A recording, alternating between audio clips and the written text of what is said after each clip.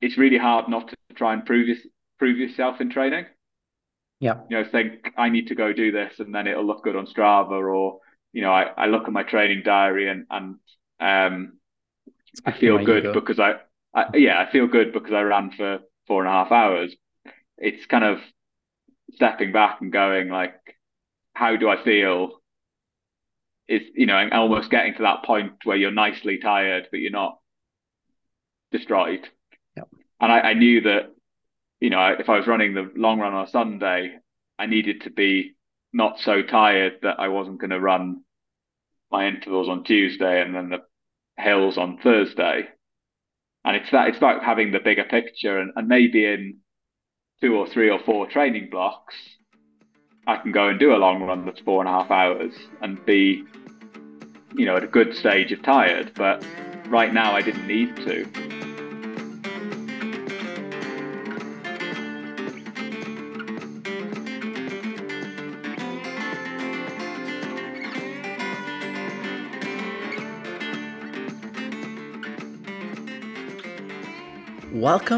welcome back to the Veteran Podcast, Running Long.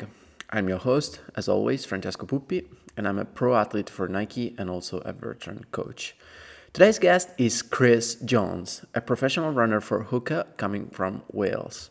Kris placed 8th at the 2023 World Mountain and Trail Running Championship in Innsbruck 2023 in the short trail distance. And thanks to his result, he helped Team Great Britain take home the gold medal with his teammates Thomas Roach and Jonathan Albon. One reason why I decided to invite Kris to this podcast was because he's always been very open about his training, and he recently posted a very good article on Substack about his preparation for the World Championship race. He also shared some very interesting reflections on how he managed the race, which was a 45K with 3,400 meters of elevation gain, which is approximately 28 miles and 11,000 feet of vert. Kris has an orienteering background and is also really good on the road and on the track, with personal records of 13:45 in the 5K, 28:23 in the 10,000 meters, 63 minutes in the half marathon, and 2:17 in the marathon. For those of you who are new here, Vertrun is the #1 app for trail and ultramarathon runners of all levels. Our mission is to make trail running accessible to everybody, everywhere through affordable coaching. That's why all our coaching plans cost $25 a month. With your Vertrun subscription, you will get a personal coach who checks in with you each week to answer your questions, adjust your training plan, and keep you accountable and inspired. This year, BERT is also the official online coaching for the UTMB Mont Blanc event and the Skyrunner World Series. Discover more on our app and unlock your best finish ever with Vertron. For those of you who want to give training with Vertron a try, you can also take 30% off your first month of training with the code RUNNINGLONG30. So here we go. Without further ado, Kris Jones. Kris Jones, welcome to the podcast. Thank you. It's great to be here. Good to see you. How are you doing? Yeah, I'm good. Recovering okay after last week, so hopefully in time for another race this weekend, but we'll see. Yeah, it's a close one, but the key is to take it easy and yeah, Yeah. just see what happens. Yeah, I haven't I haven't done any hard running since the race, so just all easy running and resting. So Yeah. yeah, I don't want to be like the only one to admit that I've been resting more days than I have trained uh, since the race, so yeah. I don't I want to feel mean, bad about it. it was a hard race. Let's face it. Um, it was a proper mountain race. Yeah. 3,400 meters of climb. I think I had on my watch. It Yeah. was really tough. Very Yeah, incredible. Yeah.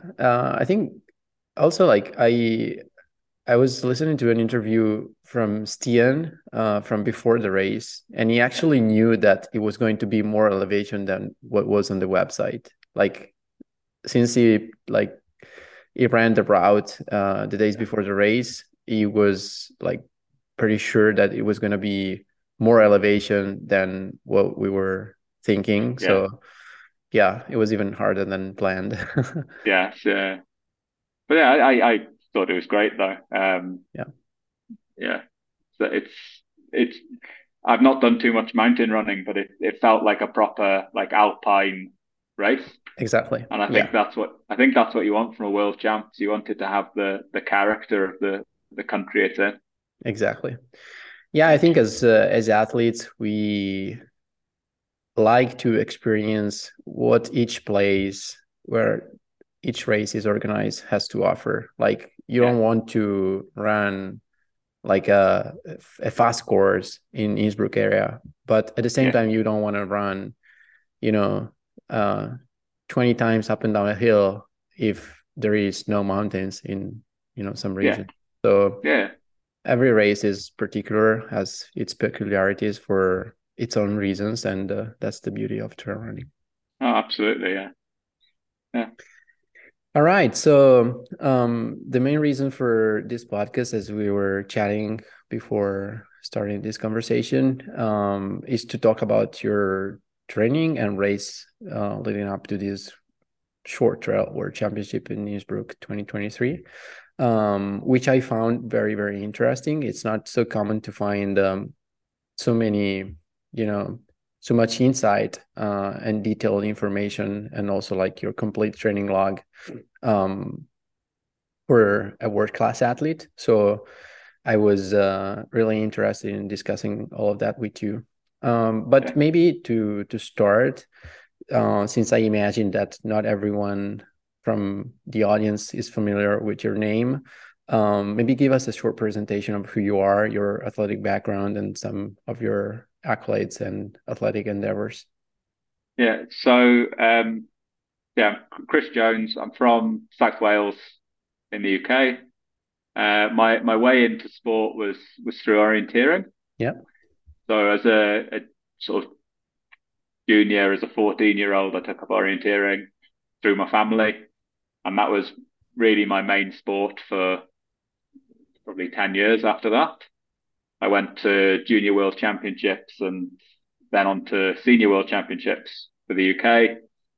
Um, and I think my best result in orienteering was probably a third place in the European Orienteering Championships in the sprint in 2018. But over the years, I kind of got more and more into running as well. Just kind of naturally, there's not so much orienteering in the UK. So Yeah. you get kind of into the cross country and hill running scenes as well. And I just did a bit more and more running over the years. And I was a good runner as a junior. I think I ran sort of 15:20 for the 5K as an under 20. But which I mean is it's a good time. Um, low 15 minutes is a good time. But I think as a the people the other under 20s at that time, the best under 20 in the UK was running 13:40. Yeah. So I was good as a junior, but I wasn't great. Um, but over the kind of the years, I got a bit better and a bit better. And I think 2016 was probably a bit of a breakthrough year for me. I got my first Welsh international vest, and then in 2017 I got my first Great Britain vest, which was 10,000 meters on the track. Yep. Now that race went terribly, but it was the first vest, and it was kind of a big moment for me because as a younger runner, I never thought that I'd be running at that standard.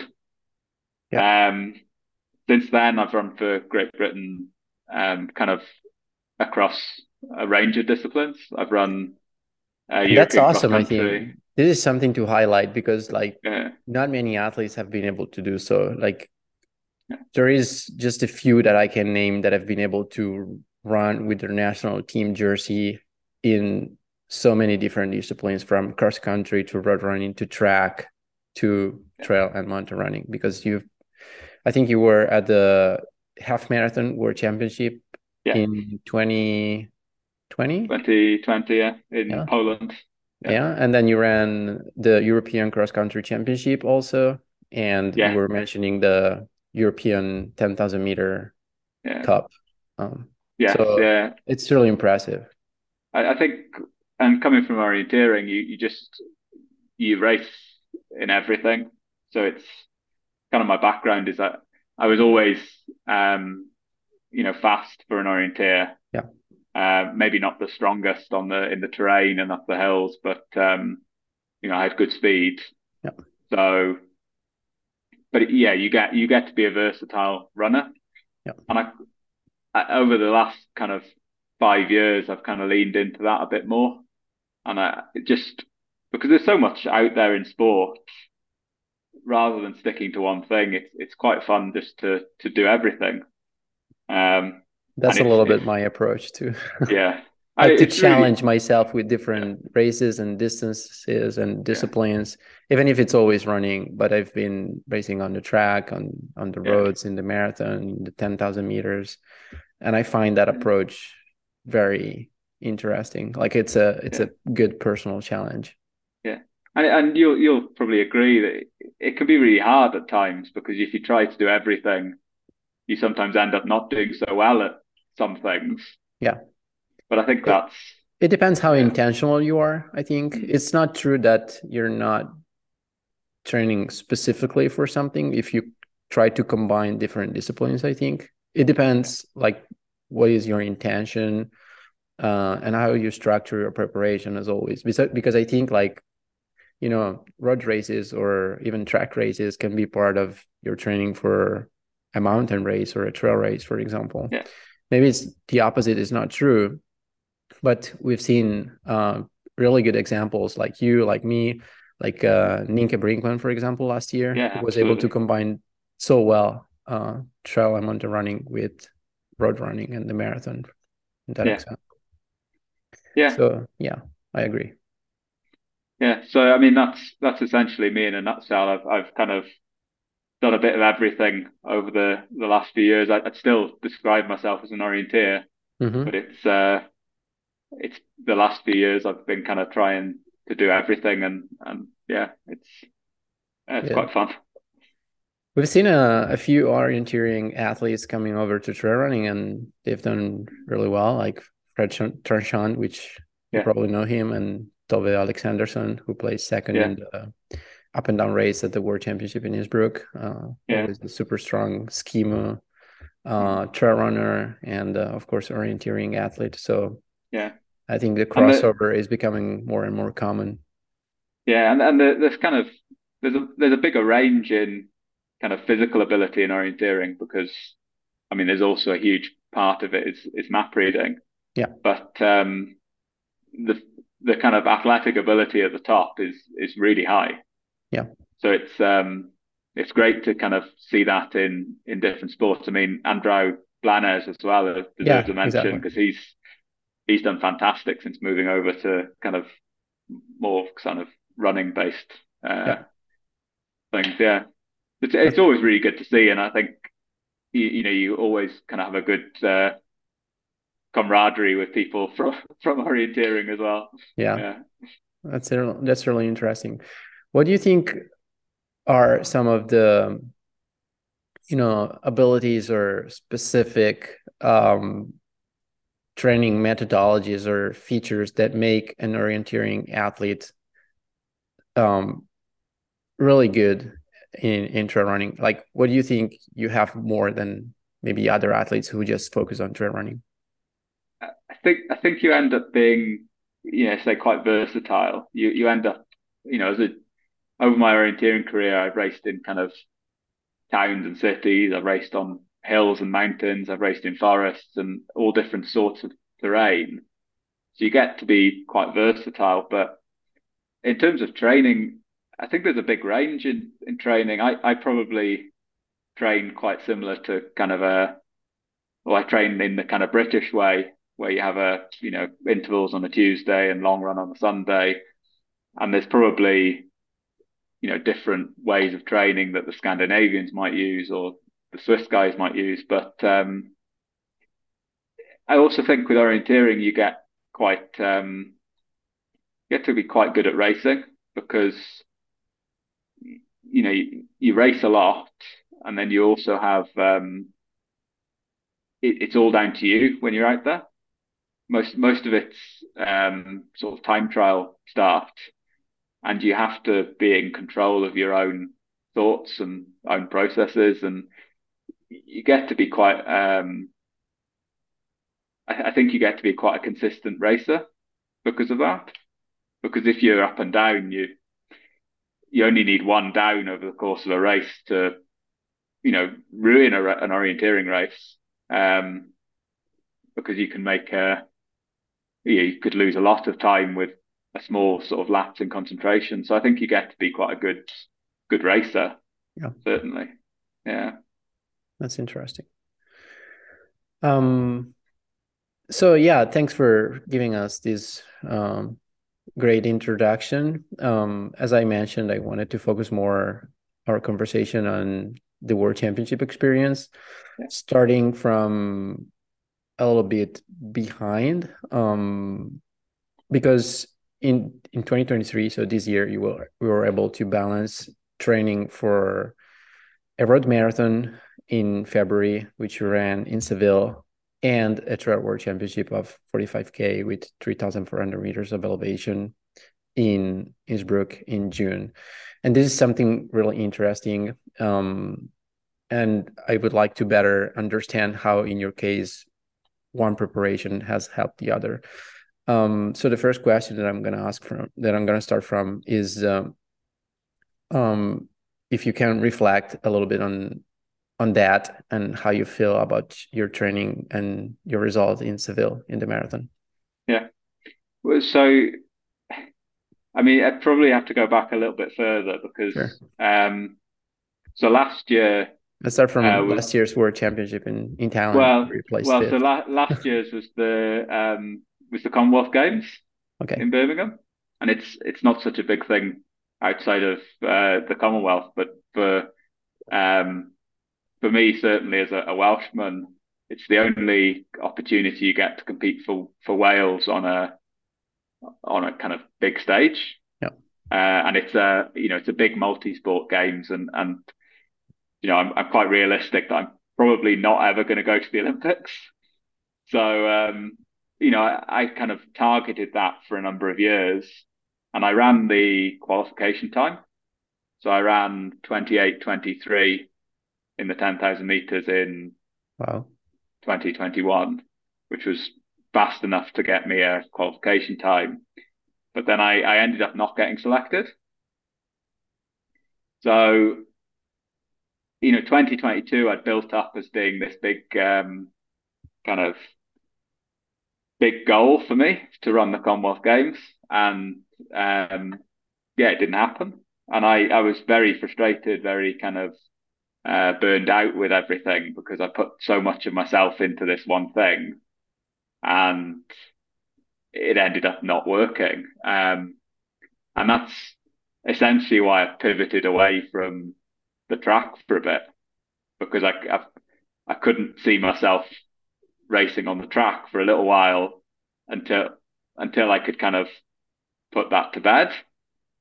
So I went and did some hill running and ended up going to the World Championships in Thailand, which was fantastic. But the whole time I kind of had in my mind not to focus on what the performance was. Yep. Because I've been so focused on the outcome for Yep. so long Yep. of going to those games that actually I just wanted to go and do things that weren't performance focused. That okay, I still wanted to perform well, but Of it was course. more about the experience and in particular about learning stuff that I could apply in the future. So kind of the whole point of Seville for me, I mean, it was my first marathon. And what I wanted to do was kind of figure out how to train in future for a marathon. Yeah. Because I kind of think I know quite well what works for me for 10K and half marathon. But it was just about trying to sort of change a few small things and see how well it went for the marathon. So, yeah, I wanted to run faster. I ran 2:17:50 something, and I was aiming for 2:15, and I hoped actually I'd run something starting with 2:14, so 2:14:50 something. But I actually think fitness wise, I was maybe, well, I think I was slightly better, but I had some problems with a stitch at the end of the race in my side. So, but it's not what I want to be very clear. I'm not saying I was in the fitness to run 2:15, because I think sometimes you see people say, "Oh, I could have done better," but actually it was more, right. Okay, I did the marathon. I had these problems at the end that you just don't ever get in a shorter race, Yeah. because you run for 2 hours, and I had it's a completely different feeling, Yeah. and it's it's been quite a change for me this last year to run races that are that long, because you all of a sudden your nutrition becomes a much bigger deal. Trying to get specificity in training is hard. If you're training for the 10K, you can go and run a session of 25 by 400 in a 10K pace, and that's really specific, because Yeah. you run 10K at 10K pace with a few rests. Yeah. In training for the marathon, you're not going to go and run 42 kilometers in training, or at least I'm not sure that's the best approach. So it's trying Exactly. to figure out, yeah, how do you approach the training? And I think that's probably the thing I lacked with the marathon build to Seville. I was very fit, but I wasn't particularly specifically prepared for the marathon. Okay. I was in good half marathon shape, and then the second half I just Did you fade tailed a off little a bit bit. in the second half? I faded a bit, and then I had this stitch, so Yeah. I faded very quickly then. But yeah, it was, I say it's I wanted to run faster, but it's kind of nice just to actually have to end up being in a position where you don't run faster, and then but you have all these new ideas where you go, actually, I need to give this more focus and this less focus, or things like that. Yeah, So exactly. You get a good indication on what mm, to work on for next time, and it's yeah, always a good learning experience. So there's much more yeah, than the result itself. and it's quite a refreshing. I mean, it's quite a refreshing mindset, because yeah, as I say, I was so focused on the end results last year. Yeah. I just need this kind of time to go, look, I am worried about the results. I think it's really hard to start a race and not think about the result. But Of course.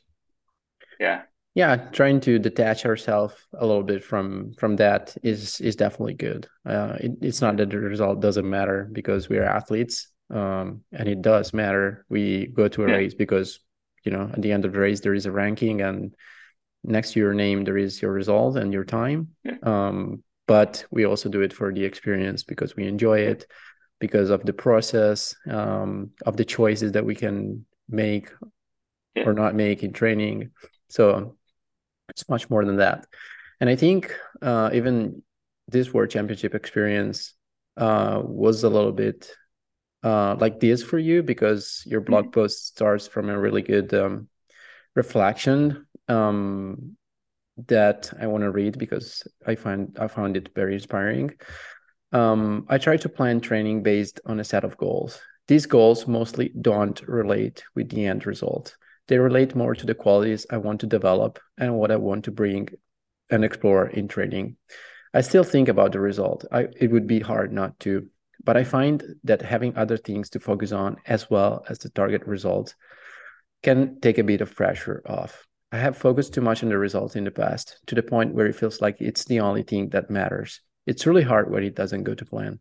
I am trying to focus more on the process of training, figuring out the aspects that have the biggest effect, adding and removing details to change the focus.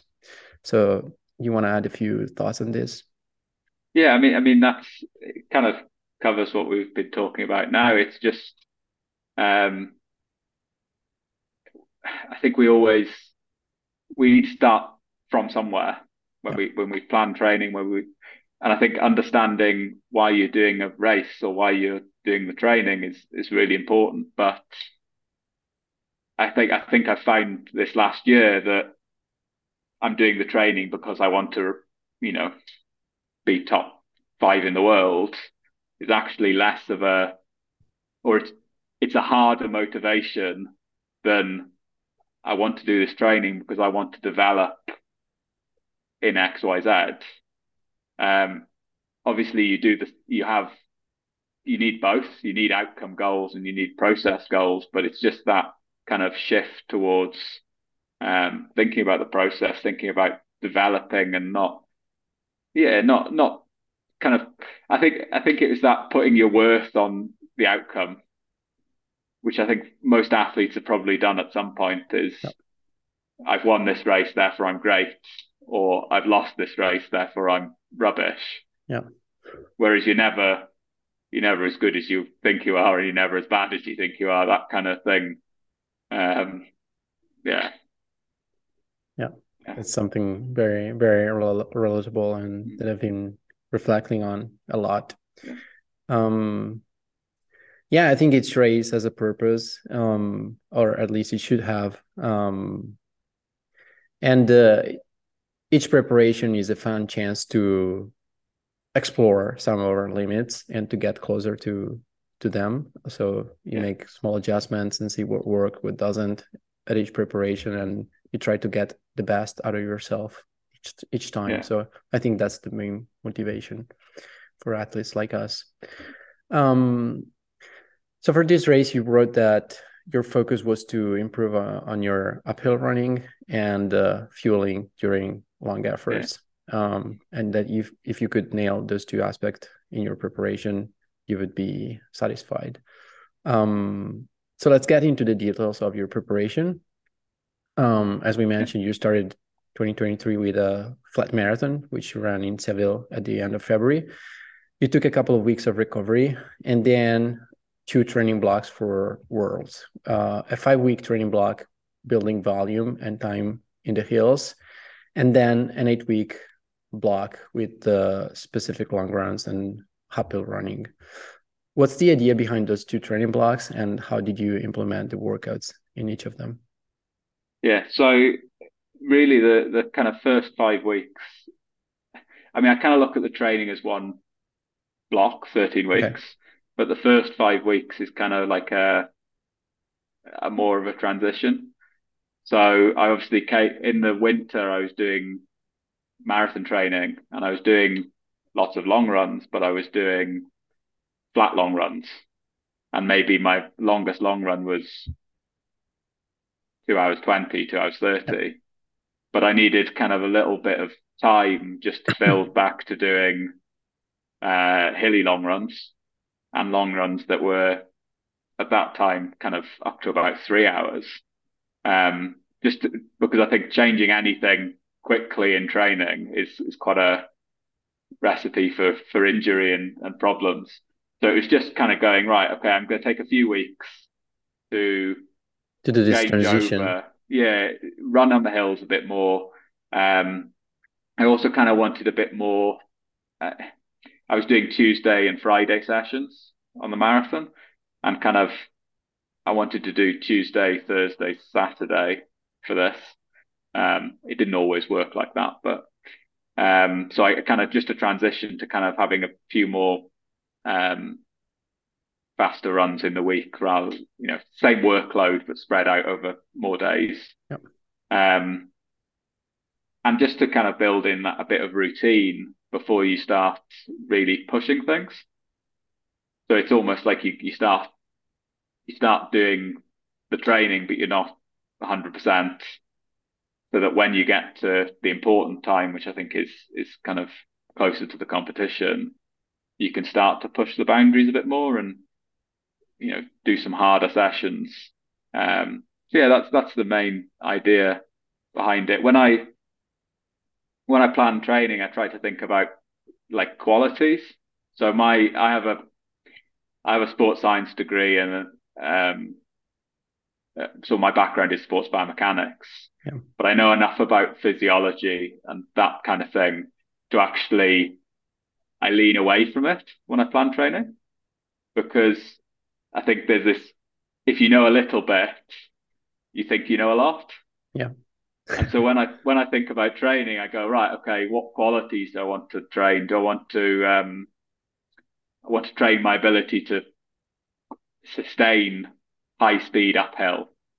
And that's like a nice quality that I can think about. So it's not, so rather than thinking about, your VO2 max and your threshold, and I kind of think about these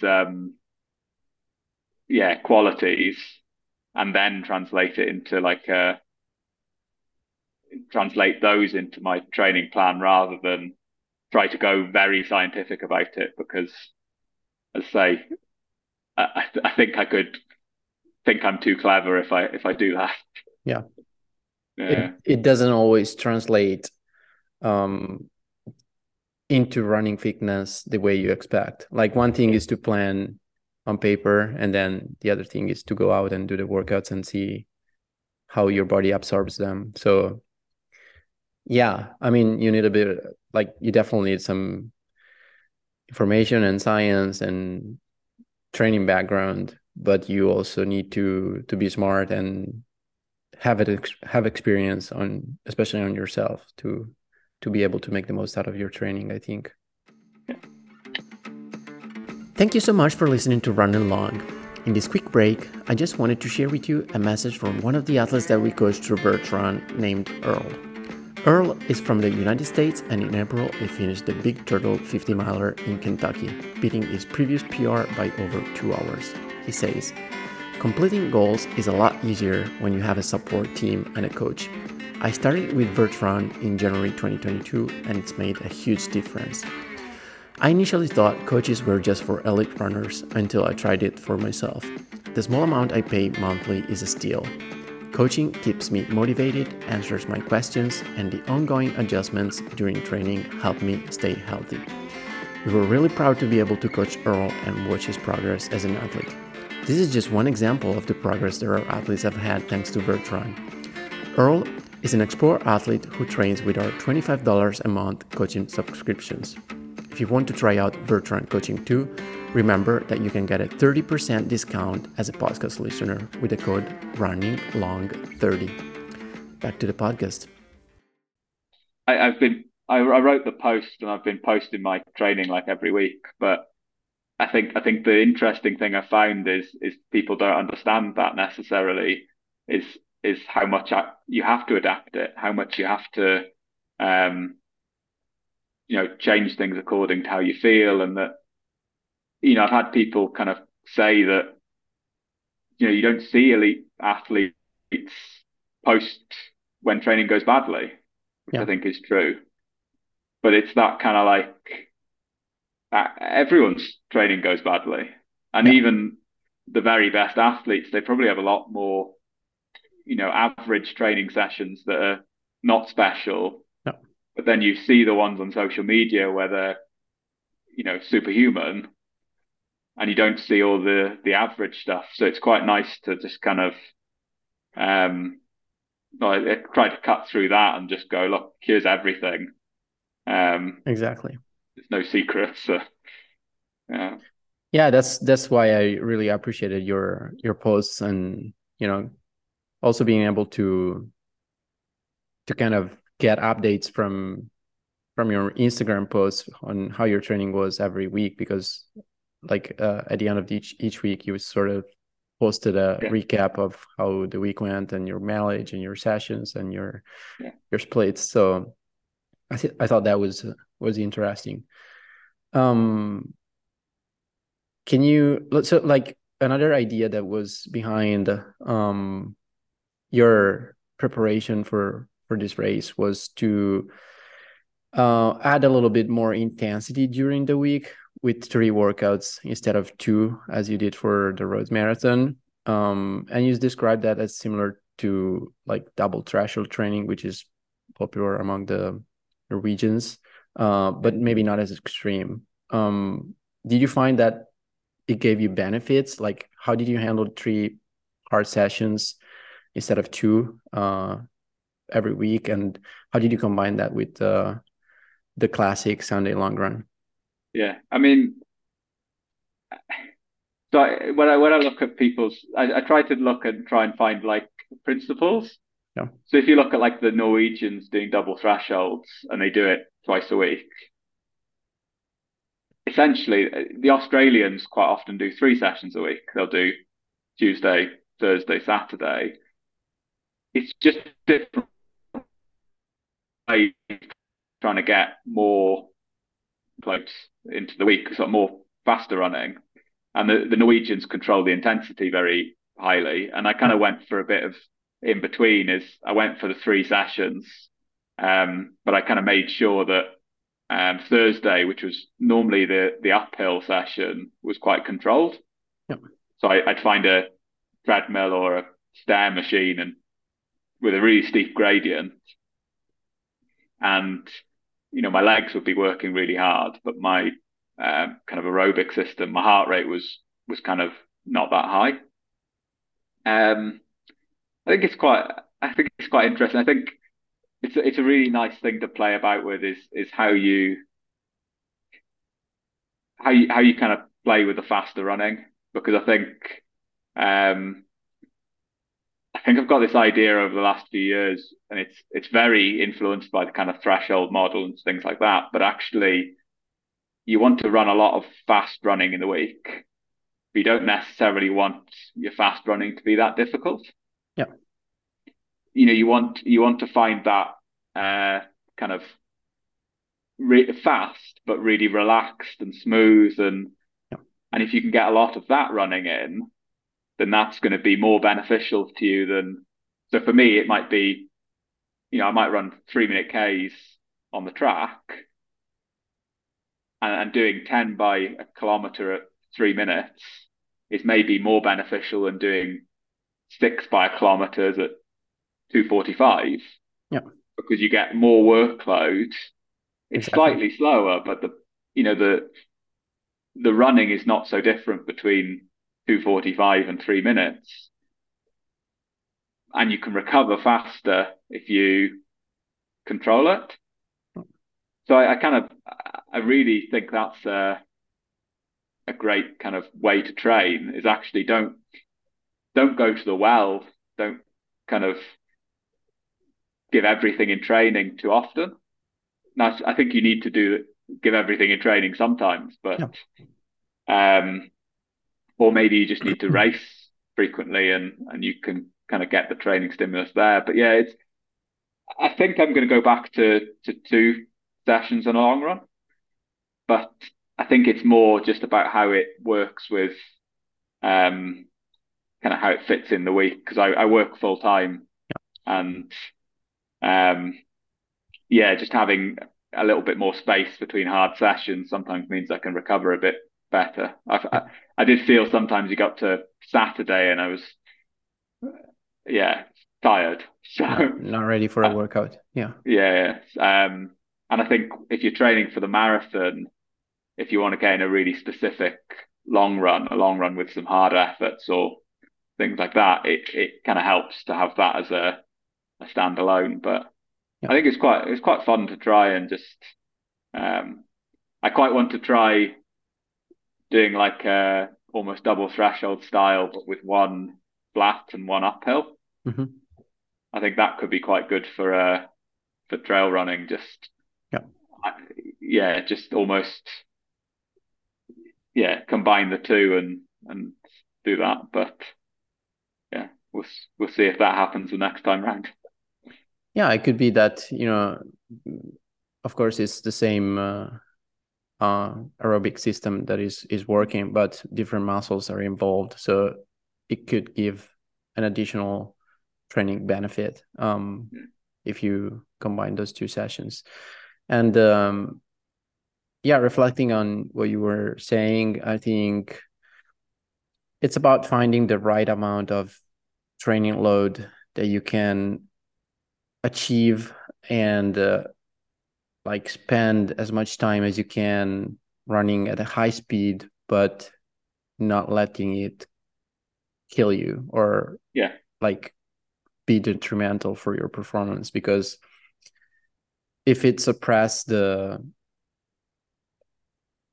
adaptation, the super compensation mechanism that we need to get from training, because we train to, give our body a stimulus so yeah, that the super compensation mechanism leads to improvement and better fitness. But if that circle breaks or doesn't work, yeah, we're not going to get any benefit out of that. So yeah, yeah, to find that balance is, or sweet spot is probably the holy yeah. grail of training, and It's there is different ways to do it. yeah, So every time is the fun part is to figure that out.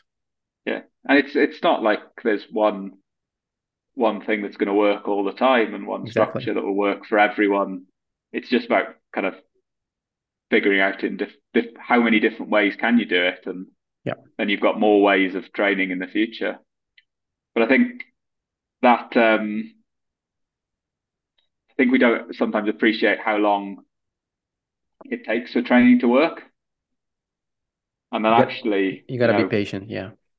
You're, you've got to be patient. You can't bury yourself, because if you train really well for 4 weeks and then take a week off, you know that might be worse than training, slightly lower for 5 weeks. yeah. Obviously, Also, you need like, rest weeks and things like that, but yeah. yeah, Also, like, you're not gonna see the benefits of some of the choices that you make in training immediately, but maybe you need to spend, a few months doing that thing in order to get any benefit out of that. yeah, So you got to stay patient even if you don't see the results right away. And yeah, that's a challenge, I think, because we want, immediate results and yeah. And and yeah. that's been interesting for me going trail running, because I've had some problems with like muscles on descents at the end Yeah. of the race, and Yeah, it's I was kind of reading like about cramps that you experienced yeah, both in Thailand, I think, and yeah, also in this race in Innsbruck. and it's that kind of appreciation that, look, I'm racing people who've done this for a lot longer than I have, Yeah, and it takes time for your muscles to adapt, and of course there's things I can change in training to maybe make them adapt quicker, but equally, maybe I just need to spend more time on the mountains for keep at it for several years, and then actually I'll be better. yeah, It'll kind of fix itself just from doing the same thing but doing it for longer. exactly. Yeah, Yeah, that is something that I want to talk about a little bit later. I also wanted to ask you a couple of questions, always related to your preparation. Um, One is about the long runs. Your longest run was just under 4 hours for a race that ended up being 4.5 hours. And I think a lot of times athletes are afraid that their long runs are not long enough for the race they're signed up to. But I think this is a fear that we should try to get rid of, because we should like try to pay more attention to the overall quality and consistency of our training rather than how much distance we're covering in just one or yeah, two long runs, or like the elevation gain that we achieve in those couple of sessions, because like the big picture makes a way bigger difference compared to the single workout of yeah. training session. um so if you want to add a few thoughts on that, and how did you structure your long run progression? Yeah, I mean, I completely agree. I think, um, yeah, I might have been better if I could have done a long run that was 4.5 hours. But for me, when I ran that long run, it was the furthest I've ever run, or certainly the longest duration I've ever run.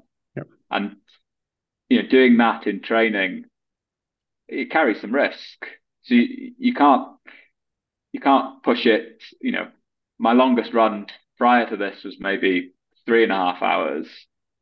I can't go and add another hour on in training without there being some risk of me not recovering or getting injured or something like that. So I kind of, I actually, when I ran it, I had an option of a loop at the end, Okay. which I didn't run because I got to kind of where we started that loop, and I just said, no, I'm fine. I'm tired enough. Yeah. I don't need to go. I'm fine for the day. I don't need to go and run this extra loop because this will be enough. And I think that's it. It's really hard not to try and prove yourself in training. Yeah. Think I need to go do this and then it'll look good on Strava, or I look at my training diary and It's I good for feel my good ego. because I feel good because I ran for 4.5 hours. It's kind of stepping back and going like, how do I feel? Is and almost getting to that point where you're nicely tired, but you're not destroyed. Yeah. And I knew that if I was running the long run on a Sunday, I needed to be not so tired that I wasn't going to run my intervals on Tuesday and then the hills on Thursday. And it's about having the bigger picture, and maybe in 2 or 3 or 4 training blocks, I can go and do a long run that's 4.5 hours and be, at a good stage of tired. But right now I didn't need to. And I think that's um the thing is you should be lazy in a way. You shouldn't want to do more training than's necessary, because if you do, it comes with more risk. And if you get the same benefit, if you've not trained for, if you're not trained well before and you kind of improving, if you running 8 hours a week and you get the same benefit as running 10 hours a week, you should probably run the 8 hours and get the most out of those 8 hours before you then run 10, and just kind of build up. And like I say, it takes years. Yeah. And It, I it takes a think, lot of confidence too, because it's not easy to, like, how do you know whether running 8 hours a week will give you the same fitness or yeah, benefits as running 10 hours? It takes a lot of yeah, practice and yeah. confidence. And yeah. And you don't know. And I think you kind Yeah. of, you have Yes. to, I coach myself, but I talk to people a lot about this. Yeah. I can talk about training for hours, and I try to kind of, one of the nice things about posting training on social media is you start to have conversations with people about it. Um, and then you start to have new ideas, and that's really cool. Um, How do you like prevent yourself from asking yourself too many questions, like having too many doubts when people maybe make a comment or have an argument about some choices that you've made related to your training? Because I think it takes, like, training is effective if you have confidence in your plan, your strategy, and your choices. So to have that public and people commenting on it all the times, I think it's not always easy. yeah, I mean, I don't think you do. Like, I still have this kind of like, every time I post something on social media about my training or about anything, I have this like moment where I don't want to post it. I don't think you get rid of that, because you kind of go, one, is anyone interested? Two, are you going to get, um, someone say something that you don't agree with or something like that? But I just think the benefits of posting it is probably outweighs the Okay. negatives. And like I say, I kind of want to be challenged in a way as well, because as long as as long as it's a nice way, it's not, you know personal. But I kind of want people to go, if I so one of the things I said last in the second post was about strength training, and I've already had someone comment, with about strength training, and actually, strength training's really good, but it's kind of like, you want that kind of back and forth, and you want to have those conversations rather than, yeah, almost. I know that I don't know everything, and having people question me is okay. At least that's what I tell myself when I don't want to post it. It's a good perspective to keep It's to that but we don't it's know really everything. hard. Yeah, it's really hard, and like I say these things, I don't always um I don't always follow them through myself. It's just how I want to think, and sometimes it's you have the doubts and you have the questions and all of that. So Yeah, yeah, that's understandable. And another thing that I found interesting about your training log is that you did quite a few sessions, either uphill or long runs on the Stairmaster or with the treadmill. Was that by choice or like motivated because like you don't have big climbs where you live, or what was the reason behind? yeah. So I don't have big climbs where I live. I live in Dundee in Scotland, Okay. and probably the biggest climb within 40 minutes is maybe 350 meters of ascent. Wow. Um, I did one session where I did that 3 times. That was a good session. It was good, but also with working full time, I can't travel to Of course. a hill. We do have some big hills. I can probably get a 1,000 meter climb within maybe an hour, hour and a half. Yeah. But you can't do that in an evening after work. Yeah. So I did a few sessions on the treadmill, which were okay, but the gym I go to, the treadmills, I think only go up to 15%. And it's kind of like it's a good session, but because I wanted to be more about leg strength than Okay. necessarily kind of the aerobic benefit, I Okay. actually found I wanted it steeper. So I tried the Stairmaster, which again was good, but it's kind of funny.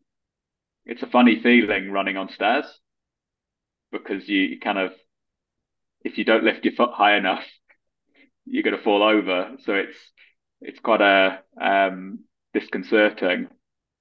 But I think in terms of, I've seen you kind of talk a lot about training for mountains when you don't live in the mountains. I think Yeah. there's certainly options there to do that. And I didn't feel so strong in the races last in the on the climb in the races last week, but I did a session the week before where I felt really strong on the climb. So um yeah, it's I think it's certainly possible to develop that kind of climbing strength um without big climbs. Yeah. Yeah. Yeah, we do talk a little bit about that on this podcast because, of course, mountains are not accessible to anyone in the world, and we believe that anyone can be a trail runner. So it's yeah, there's always way to find strategies to train for trail running, even if you live in a city or in a flat place or you don't always have access to the mountains. Which is a probably a little similar situation that I have because if I go out from my door, I don't have like a 1,000 meter climb right in my Yeah. backyard. So I try to make the most out of the conditions that I have, and most of the time, I start my training from my house. So I Yeah. think that's convenient. It works, and then of course I do some specific sessions in the mountains, but it doesn't necessarily have to be all the time.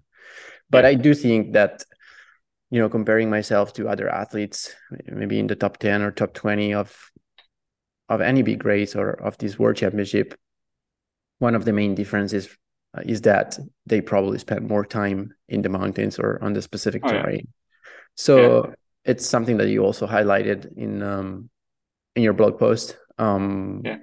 because you were asking yourself whether you did enough strength and conditioning exercises or like because like the uphill running didn't feel as Yeah, good as you were hoping for during the yeah, race. So of course you ask yourself the reason why.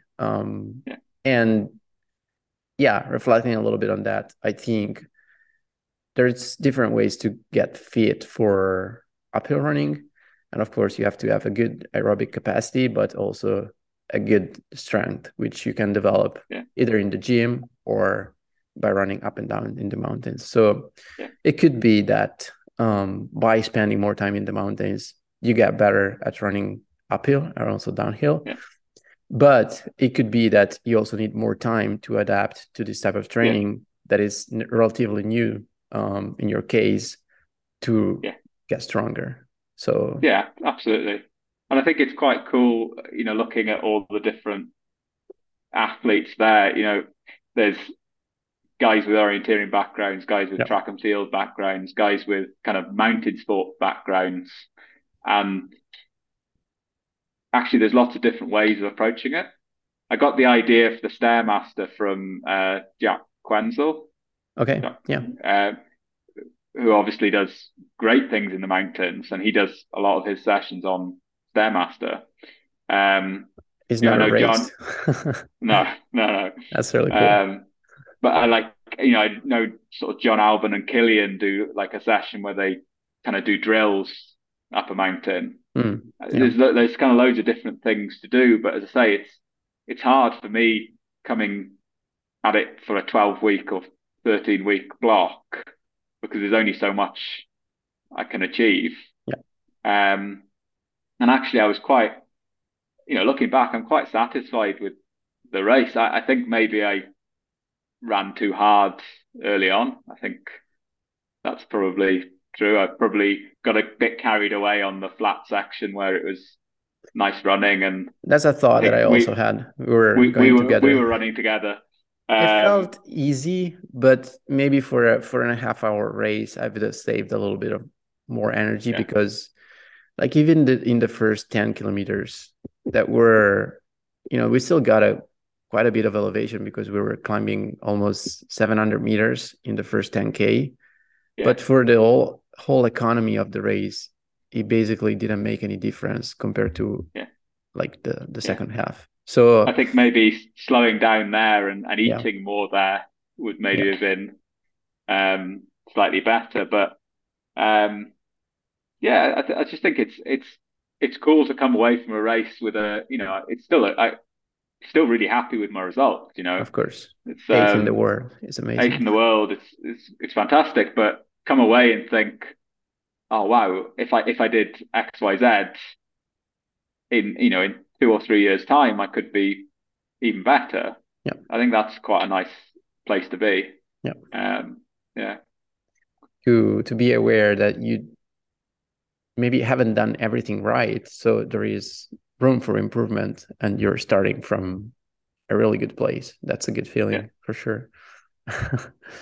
Yeah. yeah, Um, okay, so we mentioned a little bit the strategy. We actually spent quite a bit of time running together in the first section of the race. Then I was able to drop you on the second climb, yeah, and you probably had a rough spot about 2/3 into the race, and then you finished quite strong in the final part because you were 12th and you managed to catch 4 people to finish 8th place at the end. yeah, um, I wanted to ask you a little bit more about your how you handle your nutrition, because that was also a point that you tried to focus on during your preparation.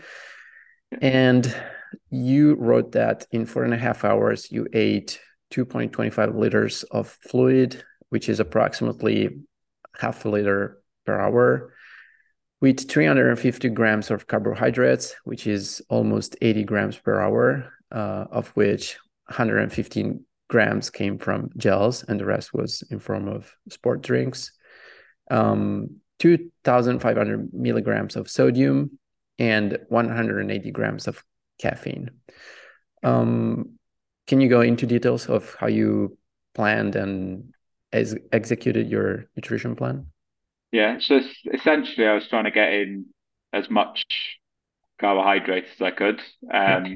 I 80 had this, grams is really good, I think. yeah, I had this realization after Thailand because I thought I did well in Thailand, and I had 60 grams per hour.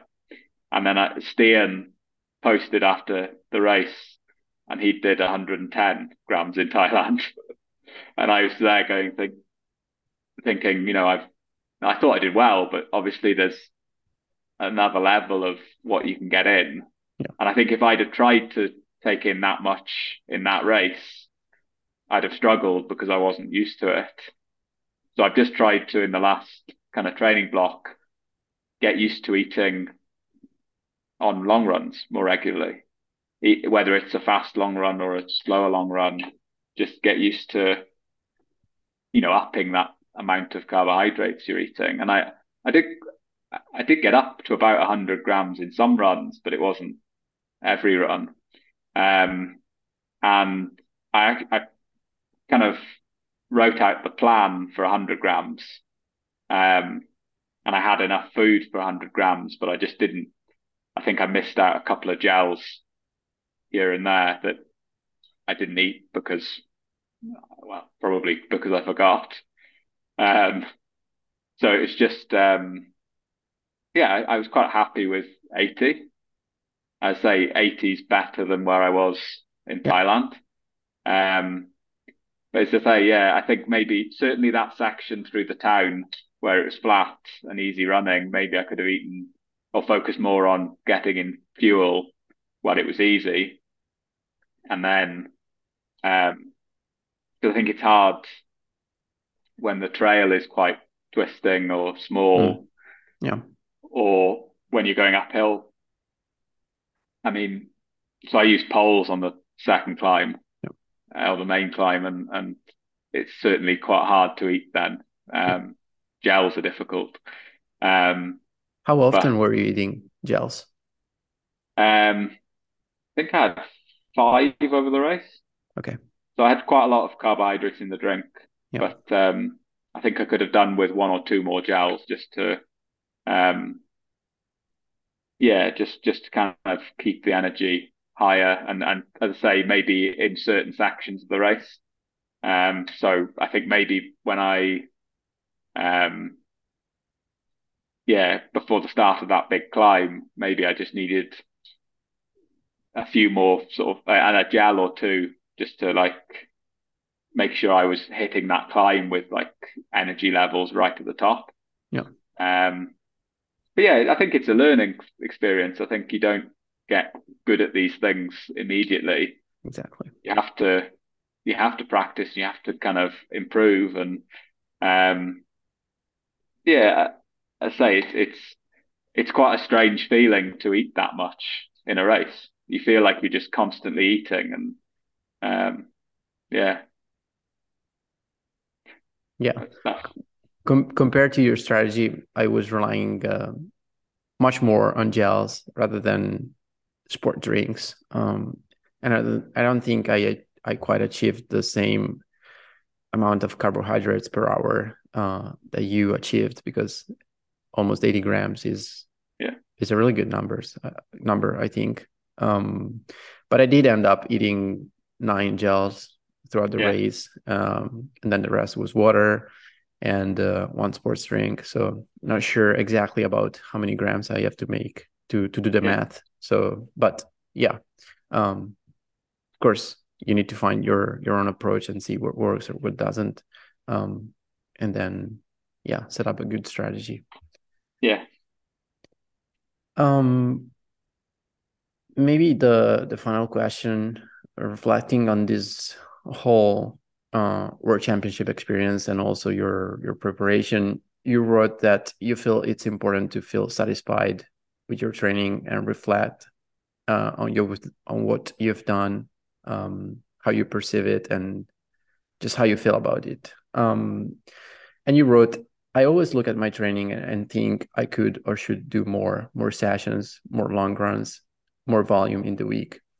There isn't much point in doing that without also being able to recover from the training. The challenge is something I will continue trying to figure out.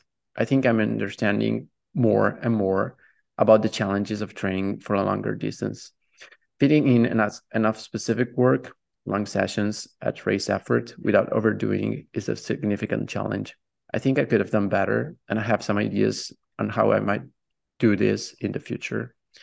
So what are these ideas? And just, yeah, add a few thoughts on that and your whole experience at this World Championship.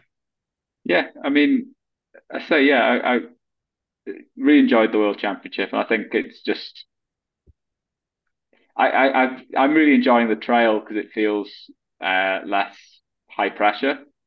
I would turn up to a track race, and if I ran 28:20, it was a success. If I ran 28:40, it was a failure. Yeah. Like that's kind of difficult. But as I've gone to the longer races, I think it's really tough to, yeah, say do that specific training. And one of the things I was kind of playing about with in this block was actually doing kind of long run and just doing some like efforts at the end. So you do like a 2.5 hour long run or something, and then the last 30 minutes you do 10 by a minute. Yeah. And that kind of like actually where you're running faster on tired legs, you're still trying to run relaxed and smooth, but you've got some fatigue in the system. I think is quite an interesting maybe tool, because I think the difficulty I found training for Seville was I did some really good marathon sessions, but actually, if I think my biggest marathon session I did was 4 by 5K Yeah. with 2 minutes of rest, and I think I ran 15:45 or so for each of the 5Ks, so good marathon pace. But I got to Seville and I was running, I got halfway through and I was further than I'd ever been um, I'd ever run at marathon pace. Yeah. And one of the things you say as well, do you need to do a 30K marathon pace session? Should I have done 6 by 5K? But then it starts to get really like unwieldy. And actually, what I think that could be quite a nice tool is to not increase the session, but actually just move it later in the run. So rather than doing, 5K warm up, 5K warm down, you do 10K warm up and a shorter warm down, and you just move the session so you're running on fatigue. Yeah. But I think even that could apply with shorter efforts. So not the kind of typical marathon pace sessions, but kind of like a fartlek at the end of a long run. Or maybe for the trails, you do a kind of long run and then you run 20 minutes hard on a climb at the end, and just you get a little bit more used to running this kind of like specific effort where you're a bit tired. It's not it's not a hard long run, but you've got a little bit of hard running when your legs are tired. And that kind of thing I think could be quite an interesting thing just to play around with. Yeah. And as I say, they're never big things. Small adjustments. Actually, Yeah. The basics of training are quite, easy. You have to run a lot and you have to run some of it fast and some of it easy. And it's just how you slice it is kind of where all the interest is. And so it's just, I say, just playing around with things like that, playing around with where I put things in the week.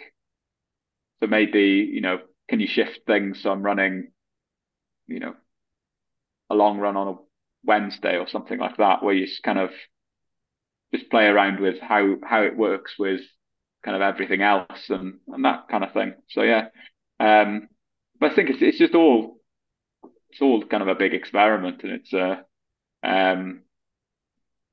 I I say, you hopefully keep the things that work from one training block to the next. And I think, trying to understand those basics is really important, because then you don't meddle with the basics, you meddle with like the small details, and you find, actually even things like, it's kind of quite a popular marathon session is K on, K off. So Yeah. 1K on, 1K off. And I've seen people run it on the track, but in Dundee, the track can be quite windy. So if you run 1K on, 1K off, you end up with some of them being more into the wind than others.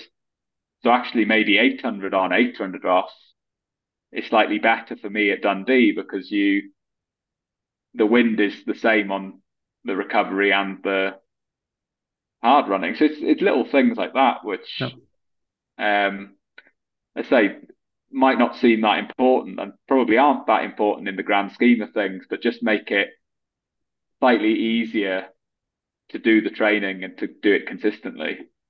Yeah, I think that's the thing, is it's just making sure you do it consistently, and you give it time to work. And if you can tweak small things so that you can achieve that, then that's really good. Very well said.